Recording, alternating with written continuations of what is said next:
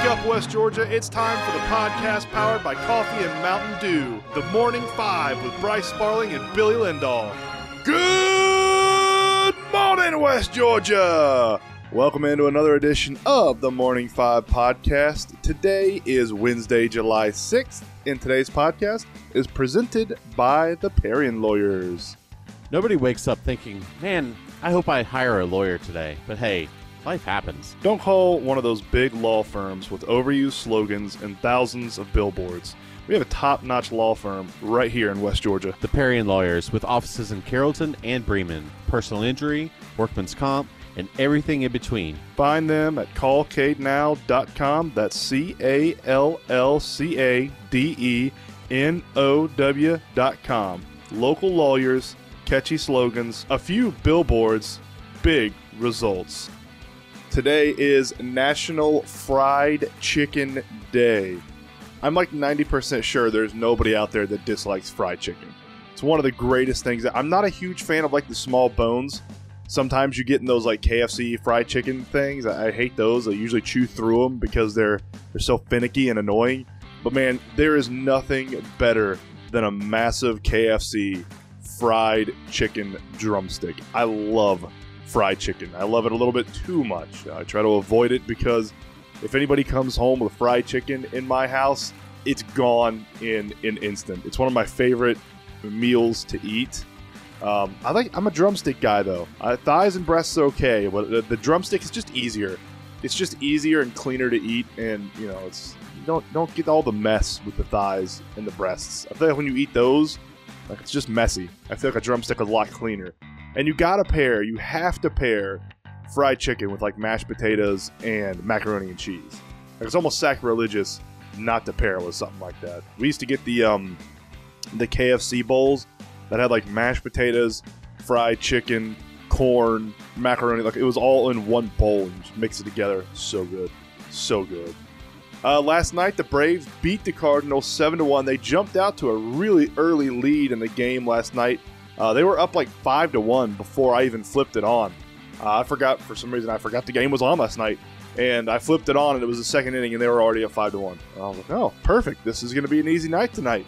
Riley had 3 RBIs last night. Matt Olson and Contreras added 2 RBIs. Ian Anderson worked himself into a lot of jams last night. Gave up 8 hits in 5 innings pitched, but he got out of all the jams, which is nice to see. You don't want to see your pitchers get into jams, but he got himself into the jams and then worked himself out through 61 strikes over 99 pitches, which is fantastic to see. Ian Anderson struck out 3, walked 1, only gave up 1 earned run. So it was good to see Ian get out of those jams that he worked himself in, and he really needed an outing like this. Only 1 earned run allowed. I mean, that's far and away much better than his last outing against Philly. He went 2 innings pitched, gave up 7 runs, gave up 4 runs against the Dodgers before that in 4 innings. So he needed to get back on the horse and start getting that ERA down. I mean, honestly, the month of June for Ian Anderson was not very kind to him. About the only Brave that the month of June was not kind to. Gave up 5 earned runs versus Colorado on the 2nd, 2 versus Oakland, that was better, on the 8th, and then he gave up 4 runs to the Nats in the 13th. His best outing was against the Cubs on the 19th of June, where he went 6 2/3, giving up 0 earned runs. But this is better. This is better from Ian. I know the 8 hits scare you a little bit, but you know the earned runs were down, and he got himself out of the jams he got himself into. So that's good. We want to see that from Ian. We want to make sure that this rotation is firing on all cylinders. One of the other bright spots from last night, Tyler Matzik came back after being injured for a while and doing little rehab stints. Looked pretty good. Had some zip on the ball. Pitched an inning. Didn't allow a hit. No strikeouts, 1 walk. But he did pitch well. 22 pitches, 10 strikes. So that's something positive to take away from this game as well, as Tyler Matzik is back and looks rather healthy. Something else last night that is just a massive, massive positive. Braves won. Mets lost. We're 2.5 back right now. How amazing would it be if the Braves, because I believe the Braves play the Mets later this week. I believe they have a weekend set with them. It's next week. Excuse me. So we finish up the 4-game set with St. Louis on Thursday, and then we have a weekend set with the Nats. How amazing would that be to go into that 3-game set with the Mets, July 11th, 12th, and 13th, and either A, already be in first place, or B, be within striking distance of them in that series? I mean, from where we were at the beginning of the season and where the Mets were at the beginning of the season to where we are now, I mean, that has to play mind games on them. If you can go into the All-Star break and beat that series, beat the Mets 2-1 in that series, or take them 3-0 and sweep them, and take the reins of the NL East and be leading the NL East going into the All-Star break, I mean, how much mental damage was that going to do to the Mets? After they thought, I mean, a lot of the pundits up there in New York thought the Mets had this wrapped up and ready to go by mid-May. They didn't think the Braves had any more teeth. So that would be quite an achievement. That'd be great to go into the All-Star break with the lead. We're going to continue our college football preview today with the ACC Coastal Division. Let's look at Wake Forest first. Last year, Wake matched their all-time best record of 11-3. Wake has been playing football since like 1885. And they tied their best ever record last year at 11-3. That record was set in 2006. Despite losing the ACC championship game, 2021 is hopefully a beacon of things to come for the Demon Deacons. On offense, Wake Forest returns the preseason first-team All-ACC quarterback Sam Hartman and A.T. Perry, who had 71 catches, over 1,200 passing yards or 1,200 receiving yards, and 15 tuds. He's going to be Hartman's number one target there on the offense. On the defensive side of the ball, they return 9 of 11 starters, but they will need to improve off of a disappointing 2021 campaign, seeing them finish 88th in scoring, 111th in rushing, and 91st in the overall category for defense. So the Demon Deacons are going to have a pretty decent offense, returning 2 of their biggest weapons, but defensively they're going to have to step up if they want to regain a chance to go back to the ACC championship game. NC State, expectations for NC State this year are as high as they've ever been. They're as high as I can remember them, probably since Russell Wilson was at NC State. With multiple seniors taking a COVID year, NC State, this has to be the year that they compete for an ACC title. Quarterback Devin Leary returns to the Wolfpack on the back of a year where he proved he could be the man, passing for over 3,400 yards, racking up 35 tuds, and only throwing 5 interceptions. That is fantastic, no matter what benchmark you're going off of. That's a fantastic. That 35-5 interception to touchdown ratio is nuts. Despite the insane amount of injuries NC State suffered on defense, I feel like everybody on their entire defense at one point had COVID. It was so weird.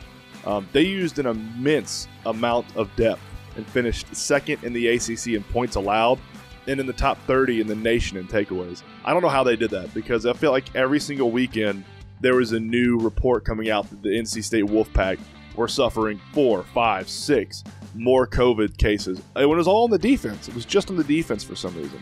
And add together more, other injuries that just kind of accumulate during the season. I seriously don't know how NC State accomplished those defensive goals last year with the amount of injuries they had. All right, let's look at the Clemson Tigers. A 10-3 season last year can only be called disappointing for the Tigers. It's funny when you say 10-3, most teams would take that. But Clemson, man, that was one of the most disappointing years in a while. Dabo Swinney looks to get DJ Uiagalelei back on track and the Tigers on top. He'll need to be much improved off his 55.6 passing completion rating from last year, good for 98th in the country, and his yards per game, which were 103rd in the country. The Tigers do return all 3 running backs from last year and 4 of the 5 offensive line positions, so look for them to lean on the experience on that side of the ball, handing it off to those experienced running backs and making sure those big hog mollies up front clear a way for them to run, taking some of the pressure off of DJ. As bad as the offense was, the defense was complete opposite. The Brett Venables led defense finished 2nd in the nation in scoring, 7th in rushing, and 8th overall in yards per game. The Tigers return a slew of defensive linemen who will all compete for all ACC honors. At defensive end, Miles Murphy, Xavier Thomas, KJ Henry, and Justin Maskell are all starter-level players.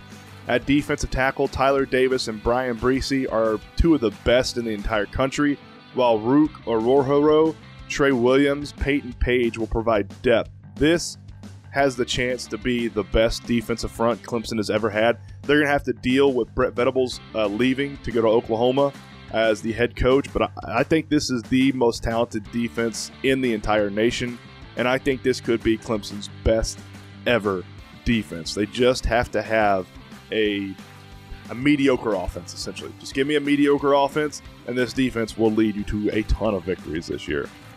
Moving on to the Louisville Cardinals, after earning ACC Coach of the Year award in 2019, Satterfield has suffered consecutive losing seasons.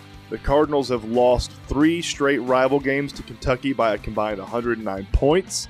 Recruiting sagged with a class that ranked outside the top 50. Staff turnover has been persistent, and the Cardinals failed to sell out any games last year. It is not looking great for the Louisville Cardinals up there.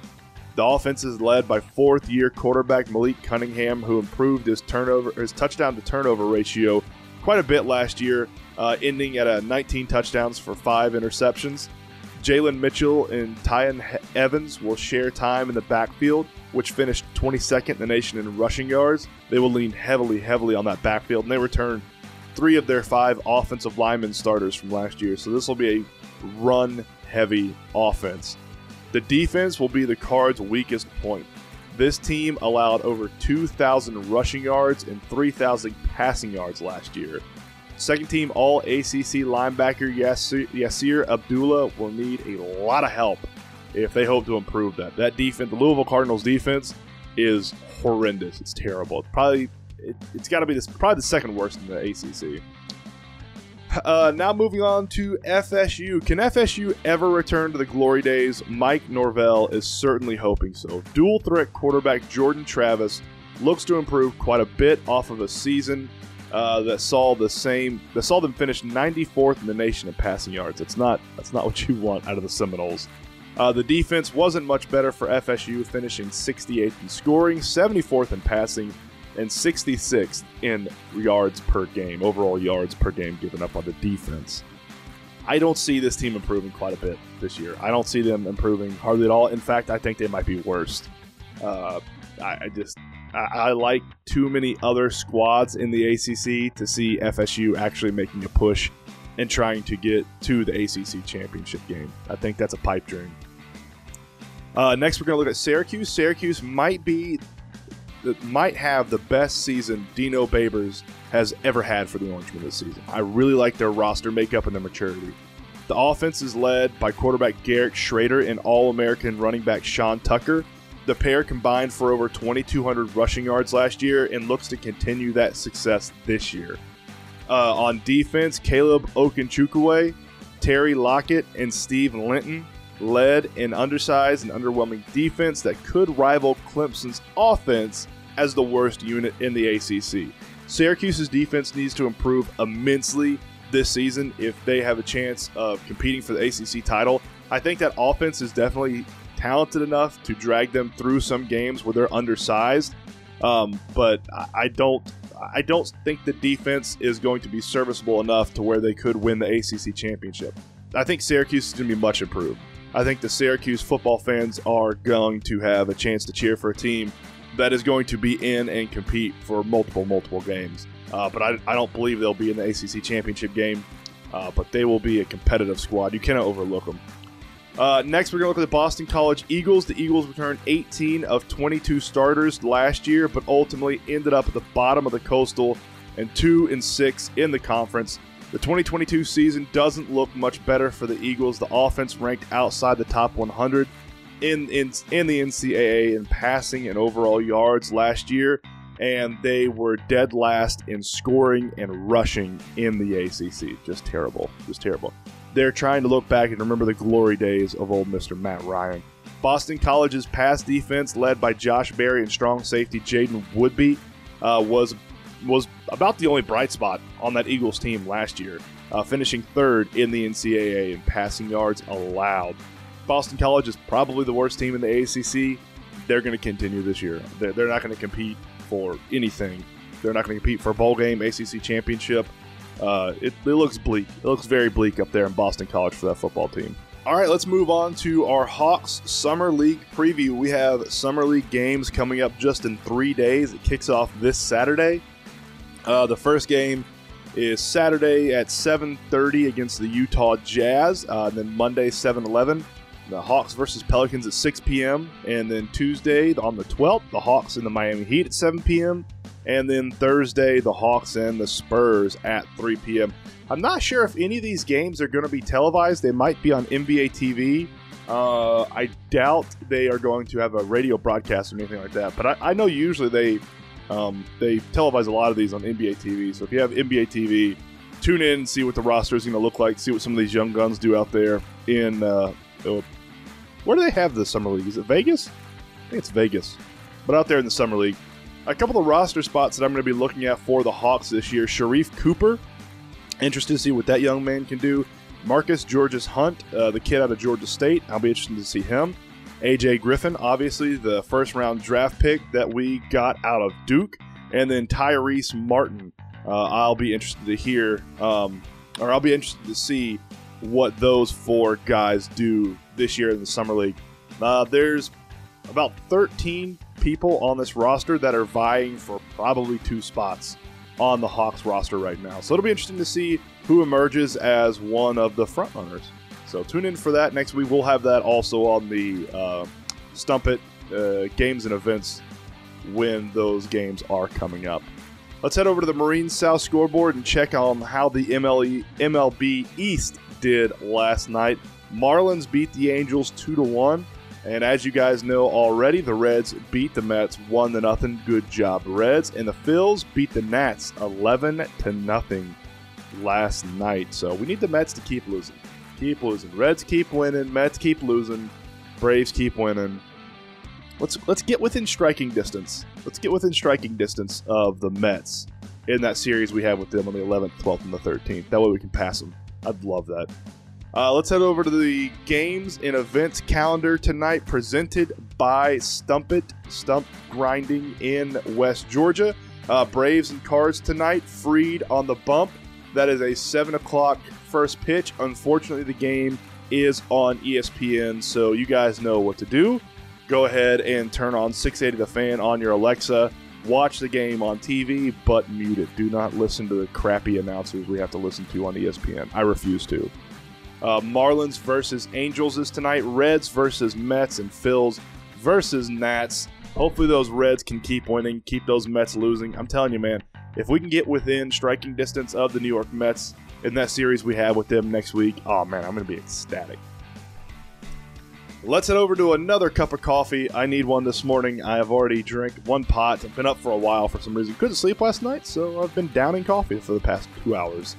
The Big Ten is still looking to add more teams after USC and UCLA joined last week. There's more reports that have emerged this week about other teams they are looking to add. Notre Dame is at the top of the list.